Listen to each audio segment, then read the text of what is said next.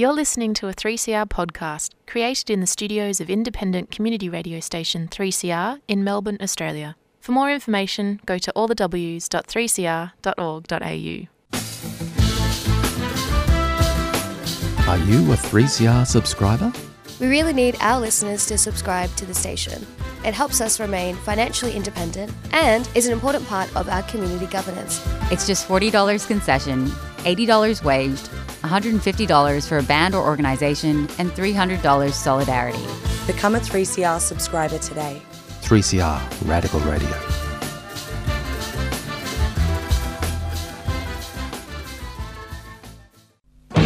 Evil minds that plot destruction, sorcerer of death's construction, in the fields of bodies burning, as the war machine keeps turning, death and hatred to mankind,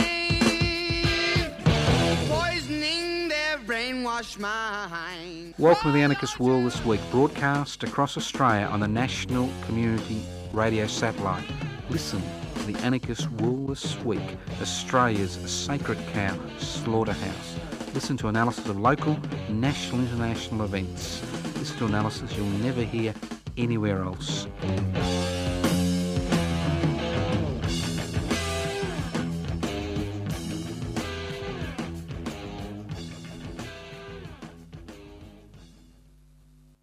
Welcome to 2024. Can you imagine we're here?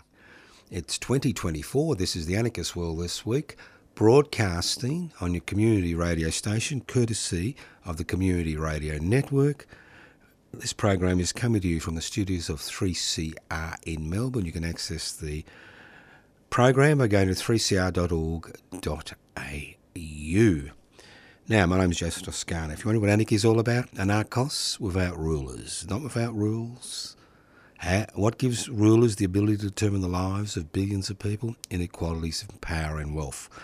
The anarchist struggle has never changed. Obviously, strategies change, but the end point hasn't changed. It's about creating a society, as I said, that decreases the power of rulers and holds wealth in common. It's about devolving power, that sharing power, possibly through direct democratic means. Now, these are very simple concepts which human beings have held dear to themselves for generations, thousands of years. Whether we succeed or don't succeed in creating a society without rulers is irrelevant. What's relevant is the struggle to create that society. Now, 2024, what can we say about 2024? Well, it's just started. What else can we say? Well, I think when we do a program about 2024, we should be looking about what we'd like to see happen in 2024. Now, obviously, there's different things that we can see happening, and what happens to a significant degree is determined by us. I know that's a pretty radical concept that you and me have the capacity to change the course of history. I know that seems very radical to you, especially in 2024, when most of our autonomy or ability to make decisions has been taken over by centralised governments and authority. We begin to realise that, we do have power. Because if you look at human history, and human history is an interesting thing. Human history isn't a linear progression. I mean, people win rights, they lose rights. They win power, they lose power. They win access to resources, they lose access to resources. And democracy, as most people think, isn't rule of the people, by the people, for the people. The forgotten sentence to that little adage, rule of the people, by the people, for the people, is by an engaged public. And in 2024, we have become spectators to our own oppression.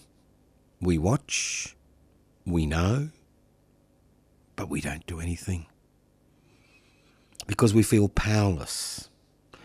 And that's the name of the game in 2024, power. Powerlessness is the aphrodisiac of the ruling classes. Those that own the means of production, distribution, exchange and communication. Those that set the political agenda on a day-to-day basis. They want you to feel powerless. They want you to leave the decision-making processes to the individuals and institutions which have been created to make decisions. The only problem is, as citizens of this continent, we have forgotten. That's right. We have forgotten that little phrase, an engaged public. Most of us tend to be members of, as I keep saying, the two greatest tribes in Australia since colonisation began in 1788. The Gunner tribe, I'm going to do that, and I'm going to do this. And even an even bigger tribe, somebody should do something about that tribe. Now, I know so many people who ring me up who are part of the somebody should do something about that tribe. They're everywhere. Yeah. Somebody should do something about that tribe. So, what are we going to do? Because when the institutions that are there theoretically to protect our interests, have been subverted, what can we do? When the resources that are on this continent have been given away to private interests, what can we do? And that's the key. What can we do? What can we do? Well, we can surf the net. We can get lost in YouTube. We can pace up and down the room. We can go for a walk. We can grow vegetables. We can watch things on pay TV. We can become a gamer. And that's the problem, isn't it? So many options. So many options. Reminds me of the old Roman Empire. Not that I'm that old, although some days I feel that old.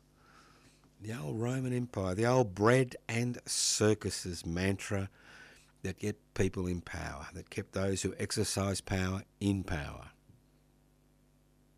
The trouble is, in 2024,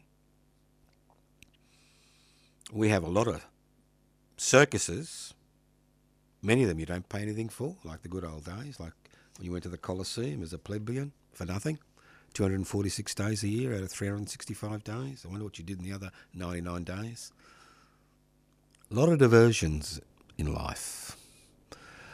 Caught up in our own little family affairs, our own little hobby. Maybe we collect ants.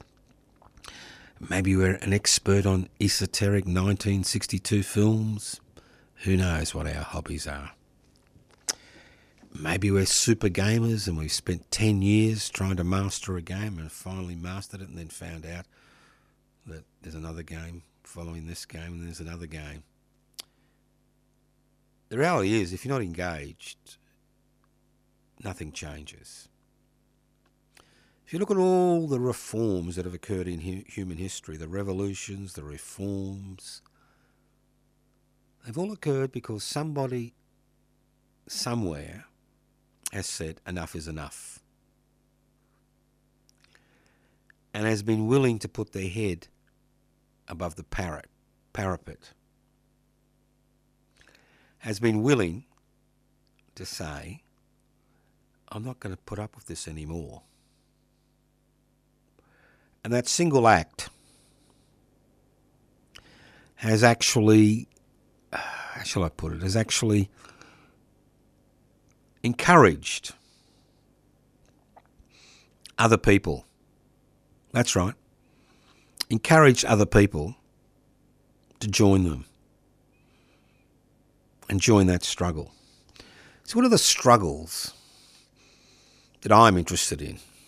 You may not be interested, that I'm interested in 2024. Now, as I said before, anarchism is about sharing power, sharing wealth.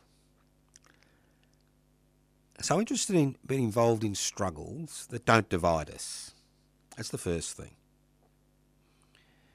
And if you listen to 2023 and you're going to listen to 2024, you'll find that division is the name of the game.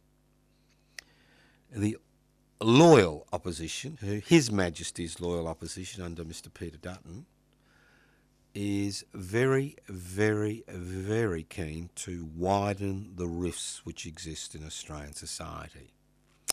Whether it's based on your skin colour, your culture, your gender, your sexual orientation, you name it.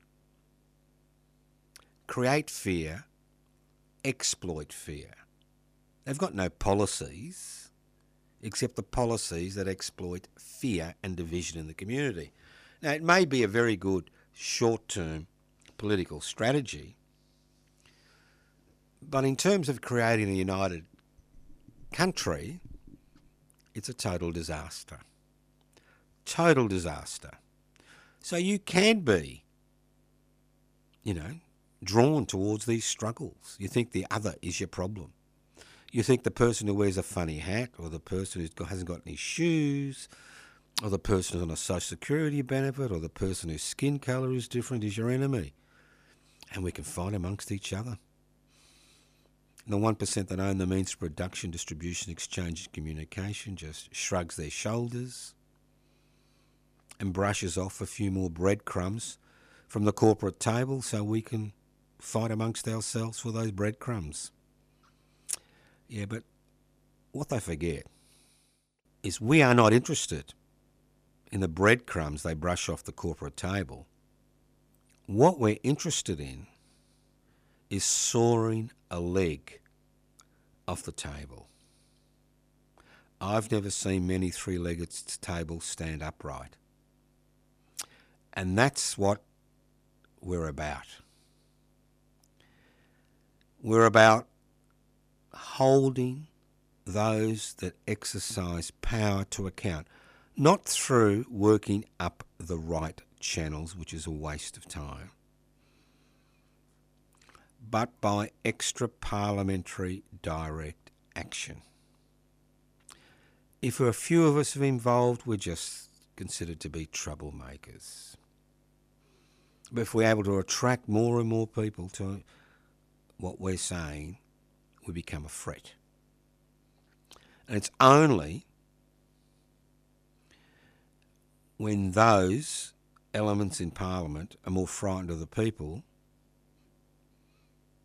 than their political masters, who own the means of production, distribution, exchange and communication, that we will find ourselves in a much more powerful position. So in 2024, you do have options. We all have options. We can grow our tomatoes and, shrug our shoulders. We can become a gamer. We can do another PhD. We can travel overseas. We can have a few more kids. There's all these options. But ultimately, the type of life you lead and the type of life your children lead and the type of life your grandchildren lead is dependent on political decisions.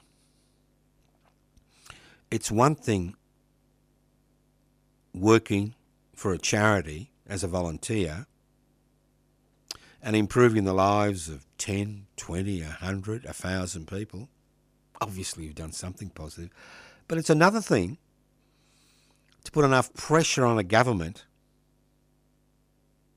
to change legislation which will change the lives of millions of people, as we saw with the introduction of the social security system in the 1940s, as we saw with the introduction of a universal health insurance scheme.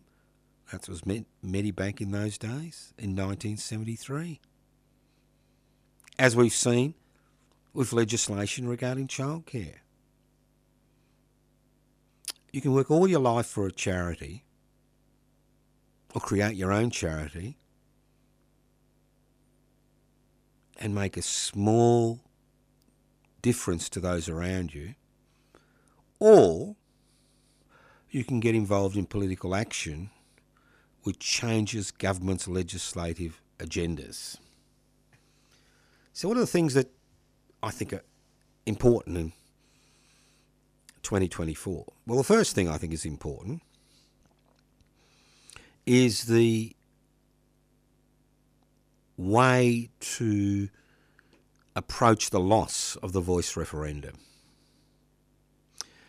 Now, obviously, the loss of the voice referendum destroyed any momentum towards a treaty of truth-telling. In my opinion, it set back the Indigenous movement 2 generations. Not only did it set us back towards reconciliation and treaty, but what it did is actually isolate many, many supporters because of the divisions which existed in the black community regarding the voice referendum.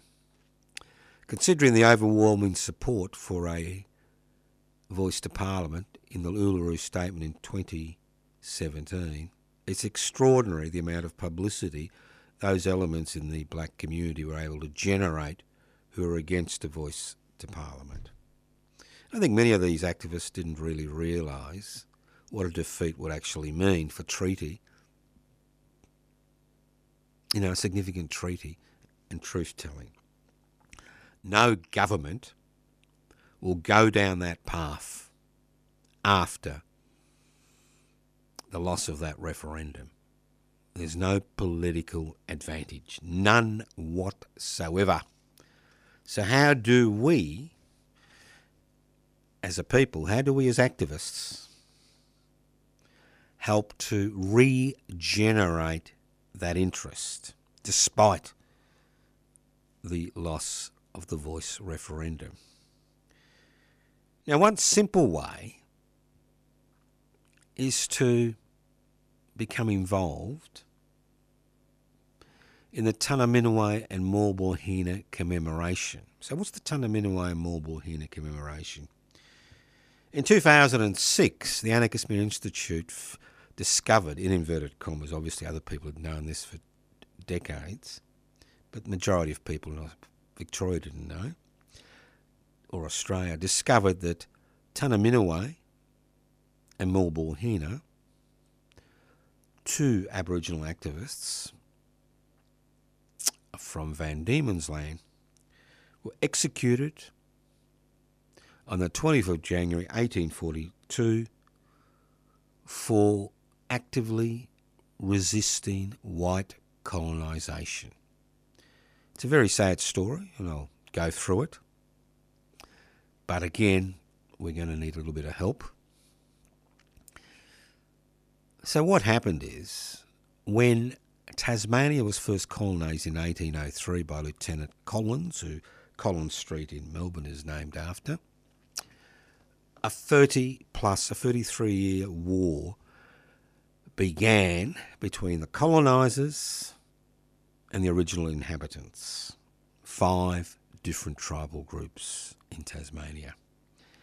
And by the end of that 30-year war, in the mid-1830s, 324 survivors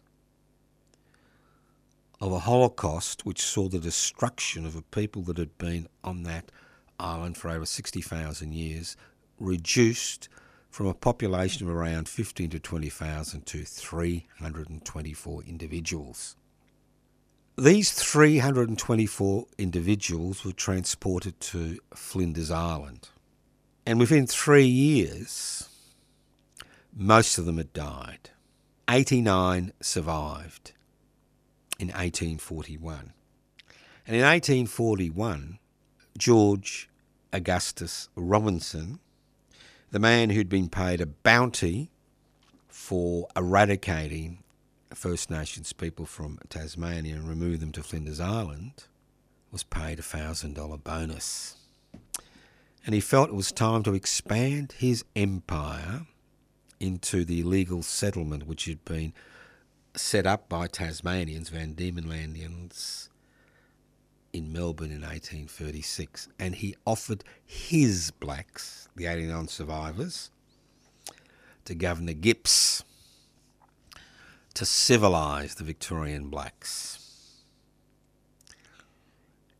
Now, Governor Gipps was a little bit wary of Mr. Robinson's entrepreneurial activities and eventually agreed to allow him and 4 Aboriginal servants to accompany him to the city of Melbourne. Now, Mr. Robinson, full of his own importance, took 17 of the 89 survivors with him to Melbourne in 1841 in a misguided attempt to civilise the Victorian blacks.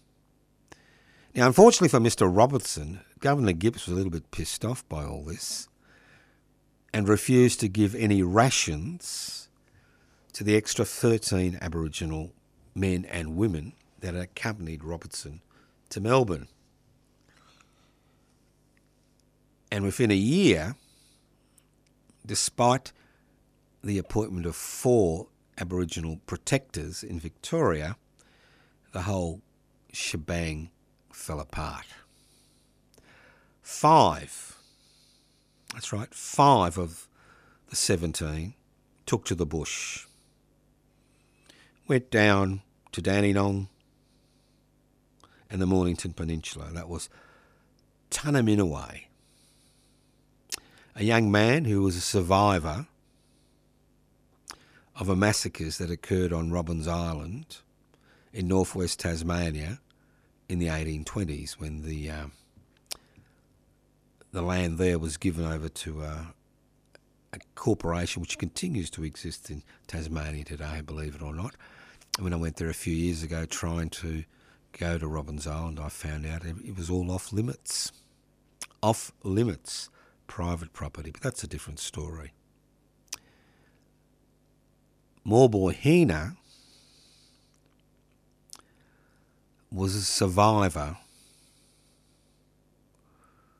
from the Central Highlands.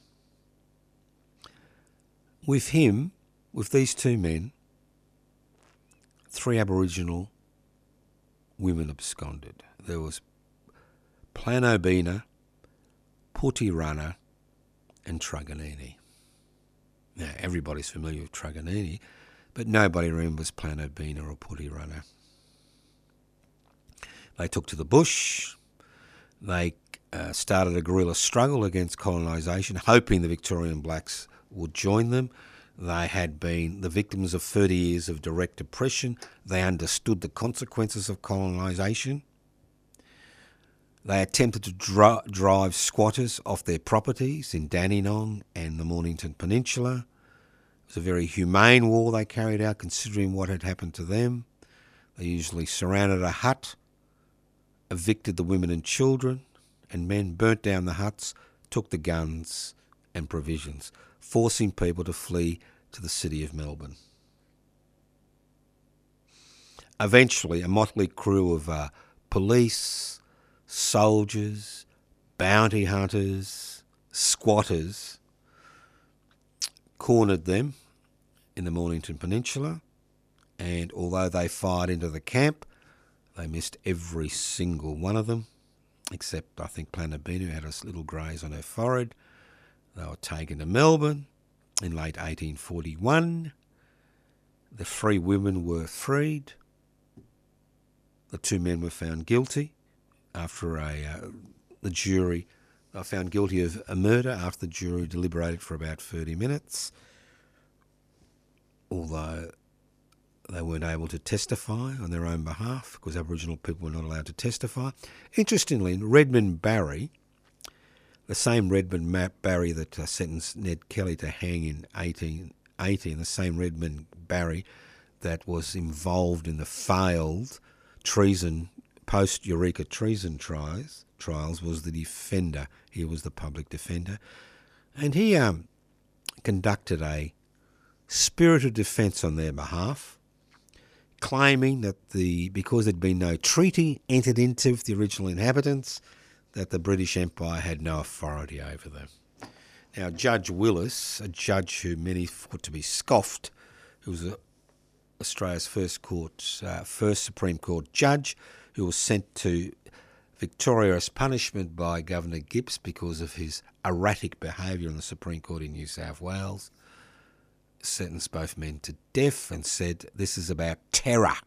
It's not about justice, it's about creating terror in the Aboriginal community so that they will not resist colonisation.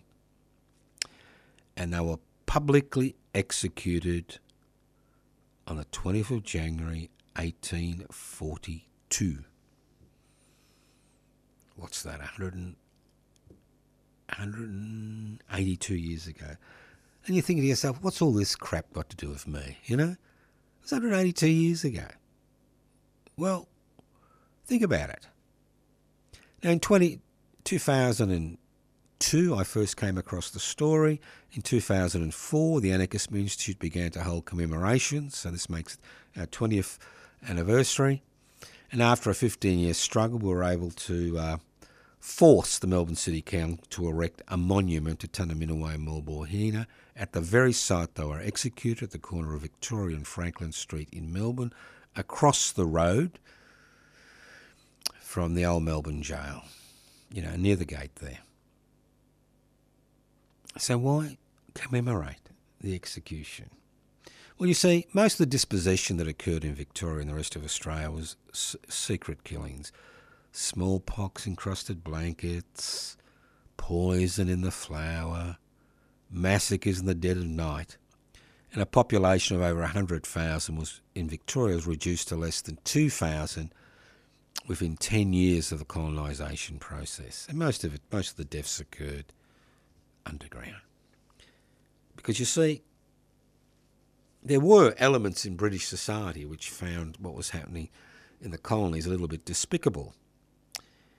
And the Myall Creek massacre, where the British government forced the governor to retry shepherds who were responsible for the Myall Creek massacre, which resulted in the hanging of 7 of them, highlighted what would happen. So what's the point of all this? Well, you see, it's interesting, isn't it? Most of us know more about Geronimo and Sitting Bull and all those so-called Red Indians, you know, Native Americans in North America than we actually know about resistance in Australia. And that's part of what we call the justification processes. The thing about Tunnerminnerwait and Maulboyheenner is they were hung according to the law of the land for resisting white colonisation. Now, if you want to know more about this story, I encourage you to either look at the Tunnermaul site, Tunner, T-U-N-N-E-R, Maul, M-A-U-L, Facebook page, and there's the whole history which I've documented. Or you can go to josephtoscano.num and look at the first presentation on pivotal moments in Australian radical history. So since 2004, we've been holding smallish commemorations, and once again, we'll be holding a commemoration in 2024. But the difference is that this year it's on a Saturday. So it's an excellent way for families to bring children to understand what happened on that day, to understand the significance of the colonisation process, and most importantly, to remember. And that's why the program we actually, the political actions we took were under the slogan, Lest We Forget. Lest We Forget, which is the slogan about World War I, World War II and all the other wars Australia has fought overseas. Lest we forget. And the thing is, you can't have reconciliation without remembering.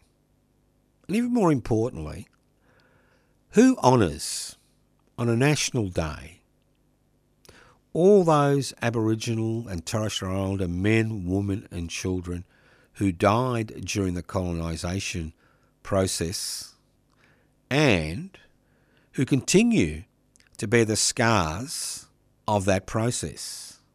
When you look at every available indicator between Indigenous and non-Indigenous Australians, you see the gap and why the gap is there. How it's a legacy of a colonisation process which continues. But to me, and the Tanami Miniway Mulbahina Commemoration Committee, which was established in 2006, although commemorations began in 2004, it's about remembering these men and women on a special day.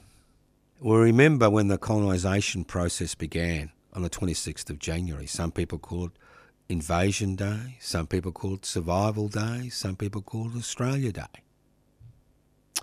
Remember all the men and women that sacrificed their lives in wars overseas and continue to sacrifice their lives in wars overseas, many of which have nothing to do with Australia's security, during Anzac Day. But the loss of the Voice referendum meant that momentum which was being created and those supporters that were being generated have now, to a significant degree, lost focus. And my belief is, and it's only a belief, that the 20th of January should be put aside as Aboriginal and Torres Strait Islander Freedom Fighters Day. Many of these people are unnamed, some are named.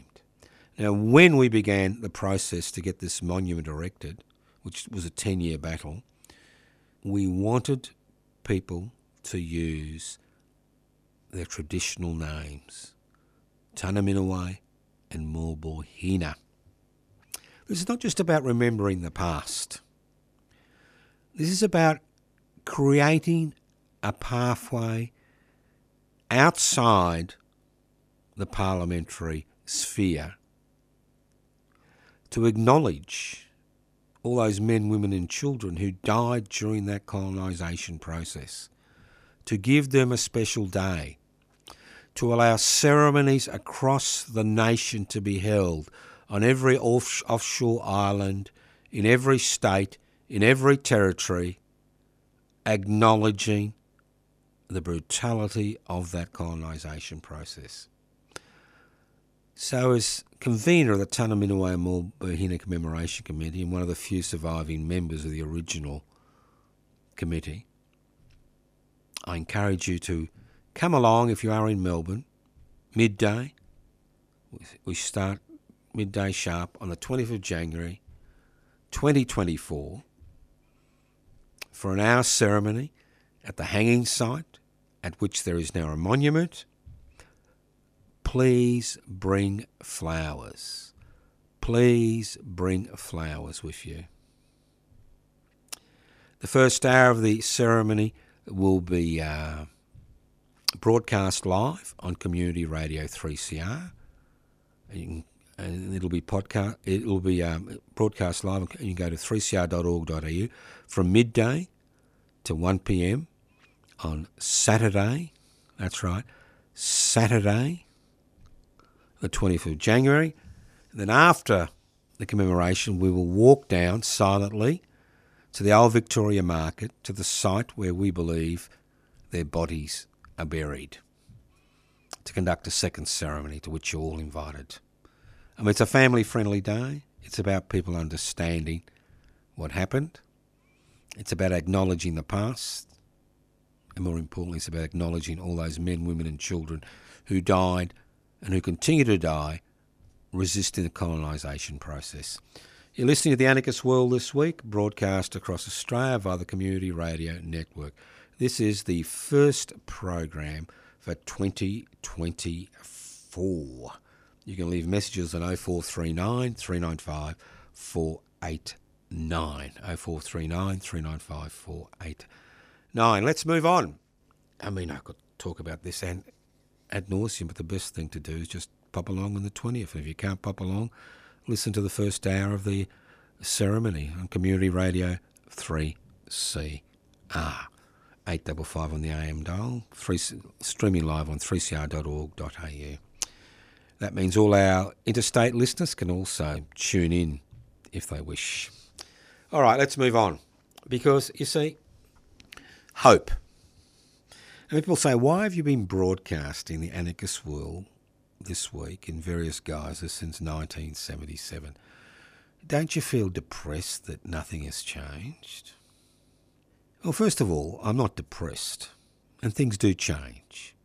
I remember what life was like here in the 1960s and 1970s, and there have been major changes.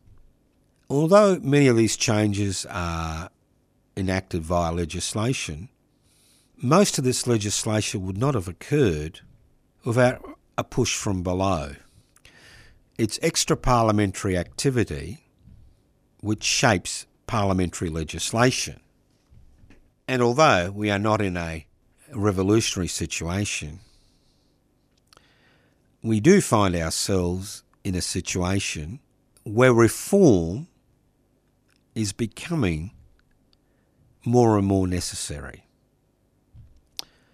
Reforms to overcome the widening gap in Australian society, not just economically, but the widening rifts which have been exploited by the 1% that own the means of production, distribution, exchange and communication, and their political puppets to divide us as a community and stop us looking at the fundamental reasons why 25 million people living on a resource-rich continent continue to find themselves fighting and struggling against the same problems over and over and over and over again. That's the issue. And while we continue to sing from the same song sheet, we will continue to achieve the same results, which is no change. The fact is that the song sheet needs to be rewritten. New songs need to be sung. And the only ones that can do that are us. That's right. You and me, little you and me. Because we are the people we've been waiting for. For far too long, and Australians are a classical example, not just Australians, but people all over the world, for far too long we continue to wait for other people. We continue to wait for our religious leaders, our secular leaders, our political leaders to do the right thing by us. The fact is, human history is littered with examples of political, social and cultural movements which have been destroyed because we have relied on other people to do it for us. Now change, especially change against entrenched authority, and that's what we have in 2024, entrenched powerful interests that have subverted the very institutions which were theoretically created to look after our basic human needs. We have an entrenched economic order, an entrenched political order, and most importantly of all, we have an entrenched mindset. That's right, an entrenched mindset amongst us as citizens and permanent residents that change is impossible. And radical change is totally out of the question. The dilemma is, if you want change, you not only need those individuals in society, like here on this program, who put out different ways of looking at issues which don't accept the status quo. And the status quo in our society is very simple. It's about putting private investment for private profit above human need.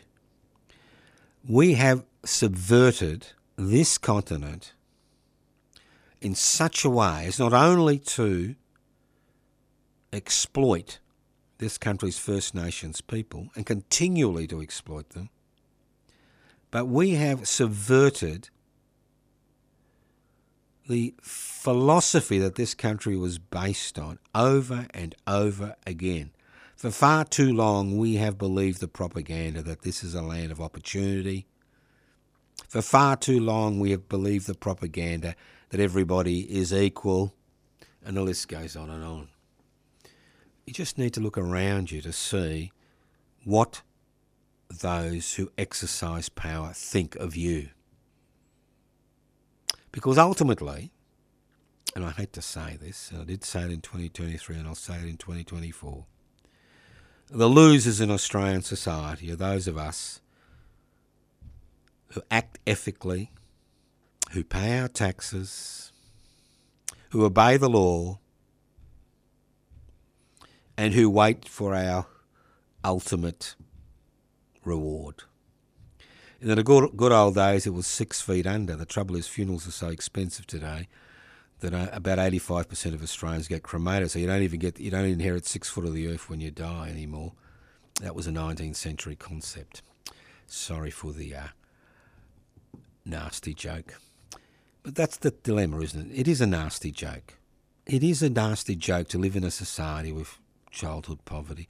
It is a nasty joke in a society where we've got 35,000 charities raising money for various issues which should be tackled by government.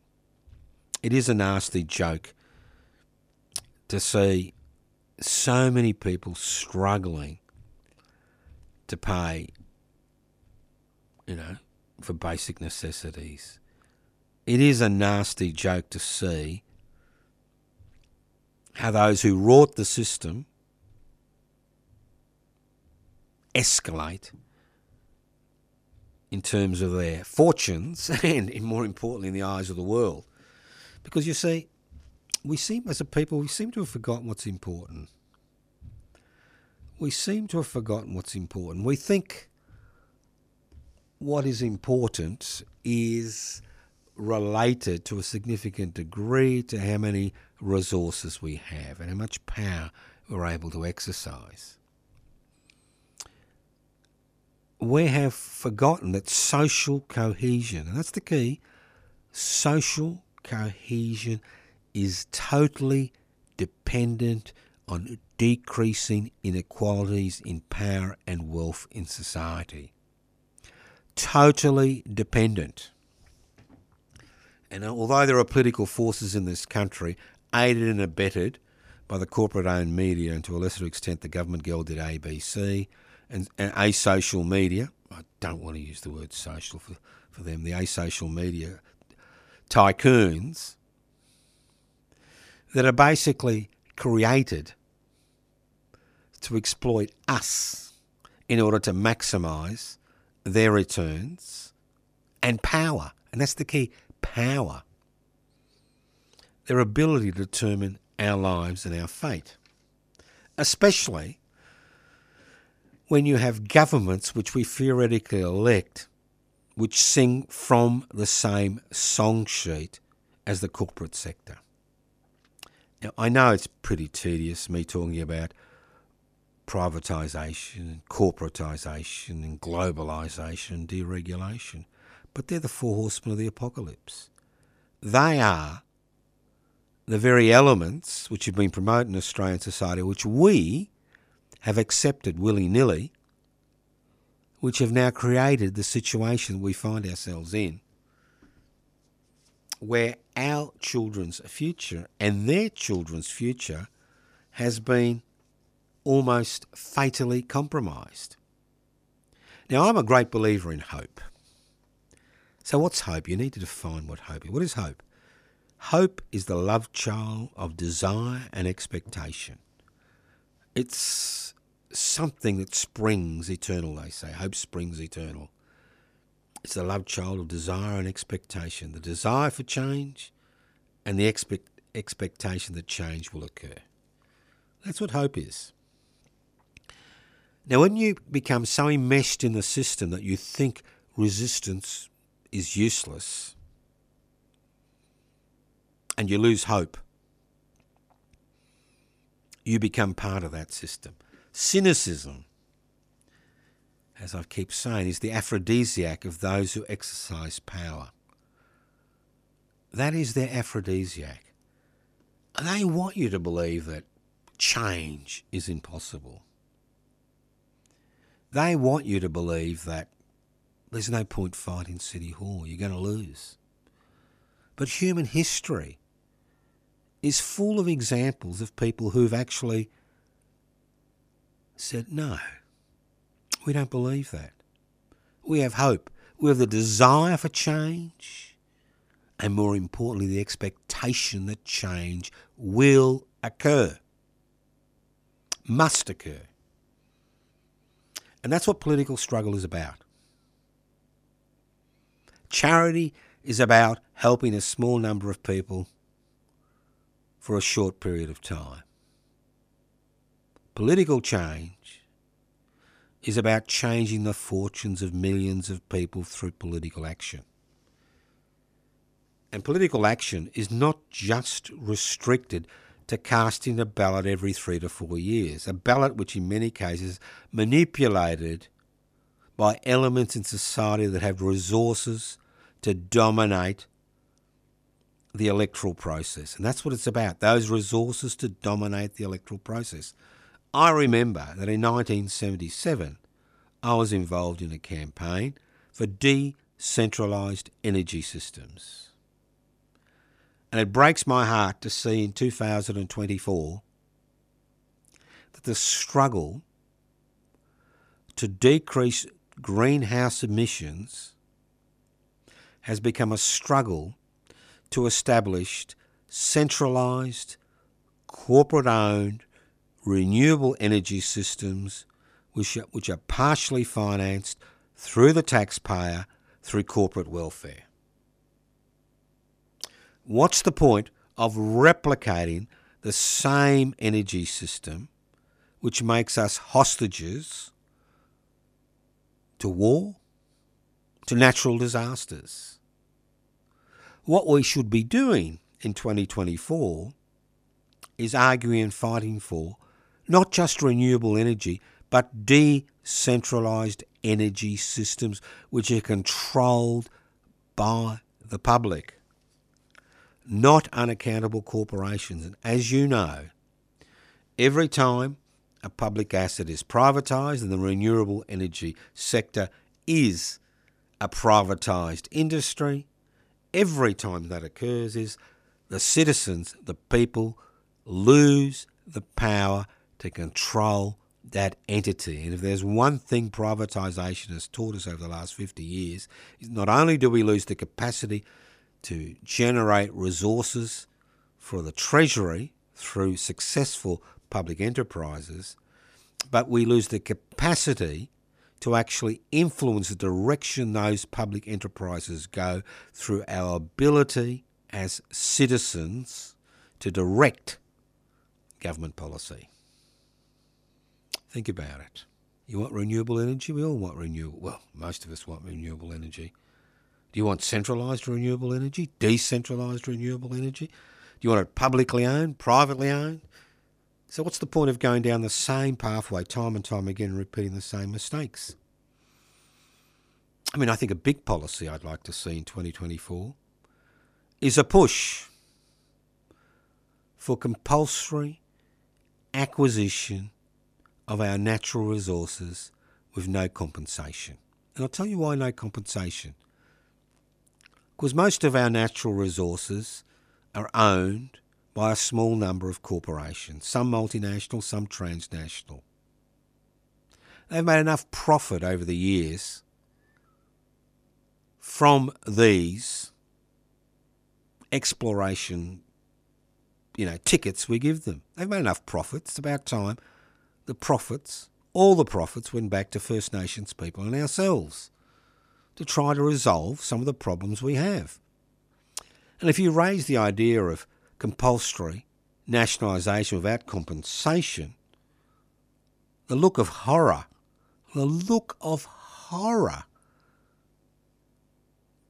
that crosses their faces is incredible. I mean, do we give them the power to exploit our resources, First Nations people resources, for all eternity, for a pittance in return? And when they finish, they leave a big hole for us to fill up, or leave empty? Or do we say enough is enough? To me, this is one of the main issues of 2024. How do we raise resources to look after the essential needs of the people of this country? How do you do it? As I said before, another thing I'm very interested in promoting in 2024 is the introduction of a universal basic income through a 1% financial transaction tax. 1%. It's nothing. 1% on every financial transaction over $5,000, excluding first home buyers. 1%. Nothing. Would raise enough resources for a universal basic income. Would help to eradicate many of the problems we face today. It's not a question of not having the wealth. It's a question of political will. It's a question of what is important. It's a question about what we are willing to tolerate. It's a question of how much effort we want to put into those programs for social, political, cultural change. That's what it's about. Millions of people over the decades, over hundreds of years, thousands of years, have perished fighting for these issues, and millions more will perish. Well, it is very hard to break down entrenched power. What's even harder is to ensure that that entrenched power doesn't return. And that's been the history of revolutions over the years, over the decades, hundreds of years. That human talent that's released to resolve the issues we face becomes subverted by centralised forces who want to control that radical, revolutionary, reformist process for their own ends. People who think they have the only ones with solutions. And that's the great battle we face. It's not just a battle of breaking down the power of those that have entrenched power. It's not just a battle of ensuring that wealth is held in common, but it's a battle to ensure that the hierarchical divisions which exist and the centralisation of wealth which exists is no longer part and parcel of human history. And the fact is, you can change human history. You have the capacity to change human history. You are the only one who can change that human history. And as long as we think, as a people and as individuals, that change is impossible, that you can't change City Hall, nothing will change. I'd like to thank you for continuing to listen to the Anarchist World this week in 2024. It's been a pleasure broadcasting over the last 47 years.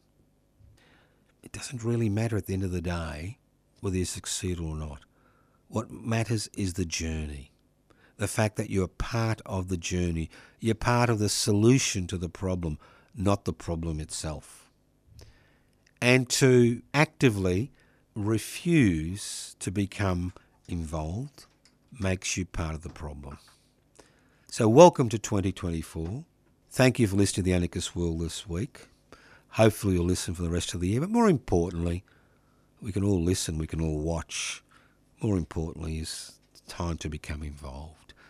If you say to yourself, I can't become involved because I'm too young, I'll do it when I'm older. When you're older, you've got too many responsibilities.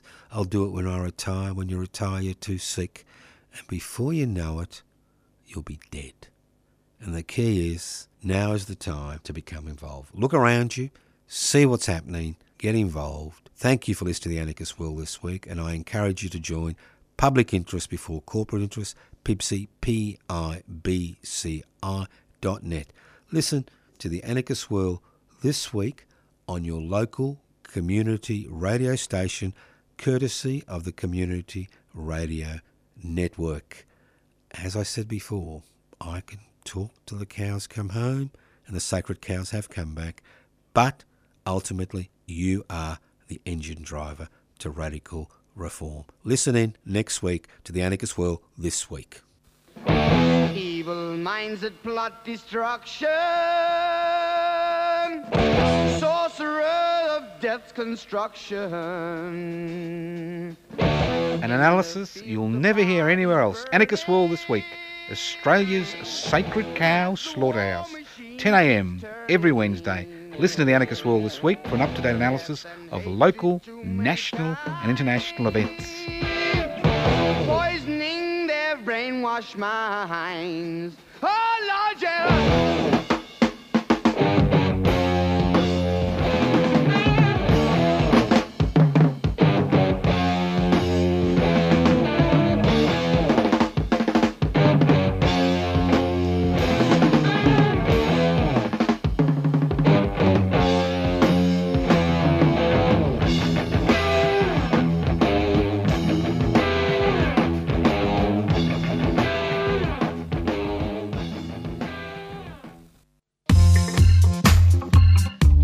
Did you know that 3CR received its community radio licence in 1976?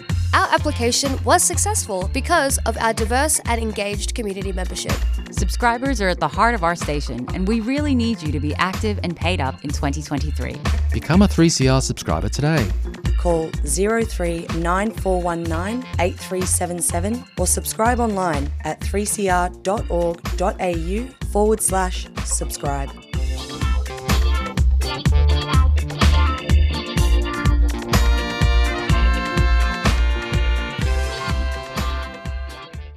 You've been listening to a 3CR podcast produced in the studios of independent community radio station 3CR in Melbourne, Australia. For more information, go to allthews.3cr.org.au.